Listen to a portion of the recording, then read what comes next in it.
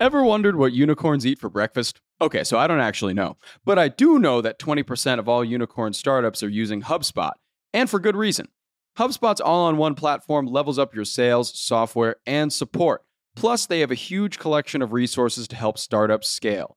And with the HubSpot for Startups program, you could save big off your first year. To see if you're eligible to save on HubSpot, visit hubspot.com/startups. Good morning, everyone. I'm Juliet Bennett-Rylick here with Ben Berkley and Lestrandra Alfred, and this is the Hustle Daily Show. Today, we're going to get super meta. Sorry, Zuck, not your kind of meta. And we'll spend the back half of this podcast digging into the larger podcasting industry, specifically where all the money went. Podcast creators are feeling the squeeze as companies like Spotify and SiriusXM throttle back on their investments. But first, let's talk about what else is happening in the world of business and tech. Penn Entertainment put $2 billion on the line to land the biggest name in sports, ESPN, as the front for its sports betting network. Its 5-year goal for ESPN Bet, owning about 20% of the online sports gambling market. Several authors now claim books with their name on them, but that they did not write, are appearing on Amazon and Goodreads. They suspect that these are AI-generated scams, but have found them surprisingly difficult to get removed. You've heard of quiet quitters, and now apparently we have loud laborers. This is the latest workplace term, referring to coworkers that talk a lot about working, but actually seem to do very little of it. So kind of like quiet quitters, but annoying. All right, next up, Verizon paid $400 million for Blue Jeans, which if you've never heard of it or used it, it is a video conferencing app similar to Zoom. They paid $400 million for it in April of 2020, which seemed like a really great time to invest in video conferencing software. However, now Verizon is shutting it down. Taco Bell is giving away free food. I believe it's a Doritos Locos Taco, to be specific, to celebrate the end of Taco John's trademark on the term Taco Tuesday. But before you get too excited, please know this is only available in 49 U.S. states, not including New Jersey, because in New Jersey, Gregory's Restaurant and Bar owns the Taco Tuesday trademark, and they're not giving it up. Good for them. I think this is kind of them holding out is one of my favorite subplots of any news story going on right now. And I was kind of curious how people were feeling about this and just looked through their Google reviews. Generally what I learned, the tacos seem to hold up. People like them. Okay. There are some people who are very mad that Gregory's is costing them free tacos at Taco Bell. Just a lot going on in the Gregory's Google reviews, but hang in there, everyone in New Jersey not getting your free Taco Bell. Yeah, hopefully you can get a free taco somewhere else, although I will say that the average Doritos Locos taco, according to what I'm looking at right now, seems to be anywhere between $1.29 or $1.69. So if you need a taco, just DM me and I'll spot you for a Doritos Loco taco if you live in New Jersey. Limit 10. I will do this 10 times. Here's another lawsuit that I found super interesting. Gizmodo editor-in-chief Daniel Ackerman is suing Apple, alleging that its 2023 film Tetris plagiarizes his 2016 book, The Tetris Effect, with exact same feel, tone, approach, and scenes. I'm interested in comparing both of these things in the near future.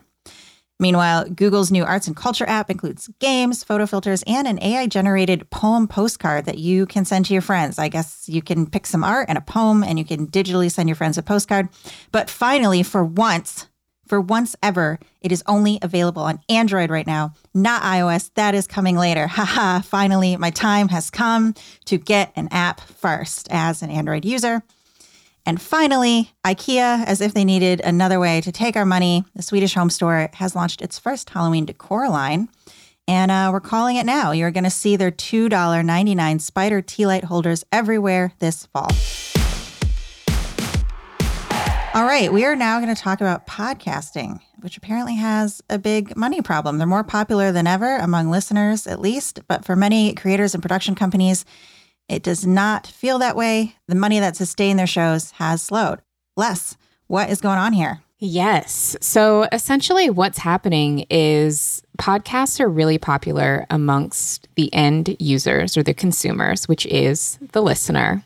But listeners don't pay for podcasts generally. Listeners enjoy listening to podcasts for free. So podcasting is an industry where its main customer base actually doesn't exchange anything financially to consume the content. And that money has to come from somewhere. And traditionally in podcasting, it's come from advertising.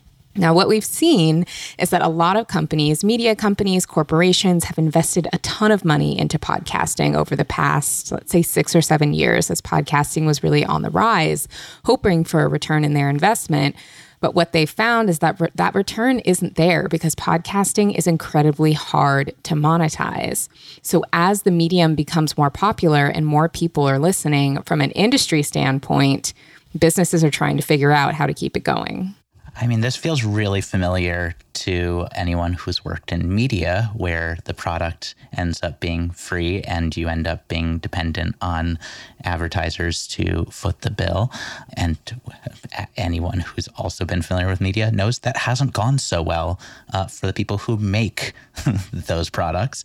I mean, it seems like there's a lot that's going on in terms of layoffs. I know, NPR had some, Spotify had a lot. What else are you seeing out there? And from the podcaster's side, how is it feeling out there? The interesting thing about podcasting is that as a medium, it is really democratized in the ways that other mediums aren't. Like you go onto Spotify or you go onto Apple Podcasts and you can see shows that someone produced in their basement, literally right next to a show produced by the New York Times. And what we're finding is that a lot of shows are popping up because independent podcasters get a mic, get a voice, have something to say, and get really excited about it without really understanding the full business side of things. They see really splashy headlines like Alex Cooper got a $60 million podcasting deal from Spotify, thinking if they start a podcast and it gets popular enough, maybe that'll happen for them too. But that's not really where the industry is right now. That was several years ago when things were really booming and companies were pouring all this money into the medium. And now we're starting to see companies really scale back. Media companies who can't afford to keep it afloat, as well as advertisers. And a big part of why that's happening is because of the economic uncertainty. And we've been teetering on the edge of recession, like will it happen or won't it happen, for the past year or so. And for a lot of companies, when there's economic uncertainty, the first thing to go or the first thing to get cut is marketing budgets. So these really top of funnel things where brands are trying to get awareness for a product just aren't cutting it if there's not a good ROI. So podcasting is kind of stuck in the middle of this whole big economic mess. I feel like most of the shows that I listen to are constantly telling me to join their Patreon, which I often do. Are those types of independently funded shows going well? I mean, the layoffs seem to be Spotify, these big tech companies who, I don't know, have shareholders to please. What about the person I listen to that has a Patreon and runs a, just to embarrass myself here, Buffy the Vampire Slayer Rewatch podcast? So definitely. I mean, I think for some creators, they can definitely have a market to exchange either bonus content or ad-free content with their audience for a small fee. What's interesting, though, is that I think your average creator on Patreon earns anywhere from like $500 to $1,500 a month, which is decent, but not quite enough to keep a really high quality podcast going. And so I think while it can help offset things a bit, if you have a big enough audience that's engaged enough, chances are most of your listeners are not going to want to pay to opt into content. So there are some really big podcasts that have a super engaged Patreon community. The first one that comes to mind would be like Maintenance Phase, which is a kind of diet culture critical podcast, has a really big, really pop-in Patreon. I would not say that that's the kind of average experience that most podcasters have when they're trying to exchange content for money with their audience. I think this is going to get really interesting just watching this industry diversify, because you're going to see, just to draw the lines back to media, you kind of see like the middle class disappear, where you have a lot of these larger enterprises that are kind of above a lot of these uncertainties. Then you see kind of the individual creators, that would be like Substack kind of creators on the media side, as to kind of for that point of comparison. But then I'm interested to see if, you can find people who are in the middle turning events I know that's one way that a lot of podcasters make money, is going on the road and trying to get their fans to support them in that way, or merch. Like, there's just going to be this endless struggle to try to make this sustainable for this large class of creators, and really hope they can find a sustainable way to make that happen. I hope so too. And, one other point that is also really interesting just about how much this medium has changed and evolved is the introduction of video. Years ago, podcasting was what you did if you didn't want to be on video. But over the past few years, as TikTok has grown, as the consumption of video content has grown, you almost need to have a video podcast and episodes on YouTube and clips on TikTok in order for it to be successful. So the way people are consuming podcasts is changing. The way creators are producing podcasts is changing. And I think the way people monetize those podcasts is primed to change as well. I think when we also look at podcasting as its own economic ecosystem, it's really interesting to see the effect that Spotify in particular has had on the industry. From, I want to say, about 2018 to 2022, Spotify invested about $1 billion into podcasting through acquiring companies like Anchor and media companies like Gimlet, and creating all of these like multi-million-dollar deals with celebrities and different talent because they were betting on having a big ROI. And what happened is that ROI didn't necessarily come, and Spotify has started pulling all of these funds back and almost created like a podcast recession. They kind of inflated the podcast market with all of this money. And then now that that's not working out, they're pulling it back out. And we're starting to see that really ripple across other podcast production companies. So what I'm hearing is maybe I should cancel my Spotify right now. Not necessarily. I mean, for legal reasons, I can't tell you to do that, but I am saying maybe don't expect to get a multi-million-dollar podcasting contract from Spotify, because those seem to not be working out very well. As we've also seen, with Archwell Media, which is Prince Harry and Meghan Markle's media production company. I think they had like a $20 million deal with Spotify to produce several podcast series. They produced one, decided to end the partnership early. Apparently that's a mutual decision, but I feel like there might be some tea there that we'll never know. So I think there's just a lot up in the air. All right, that's going to do it for us today. Thanks for tuning into the Hustle Daily Show. We're a proud part of the HubSpot Podcast Network. Our editor today is Ezra Trupiano, and our executive producer is Darren Clark. We've got a lot more tech and business coverage in our newsletter. If you're not subscribed, go get yourself signed up at thehustle.co/email. And if you want more marketing insights from Les, be sure to follow the link in today's Hustle email to subscribe to The Lead, our weekly marketing newsletter. We'll see you tomorrow.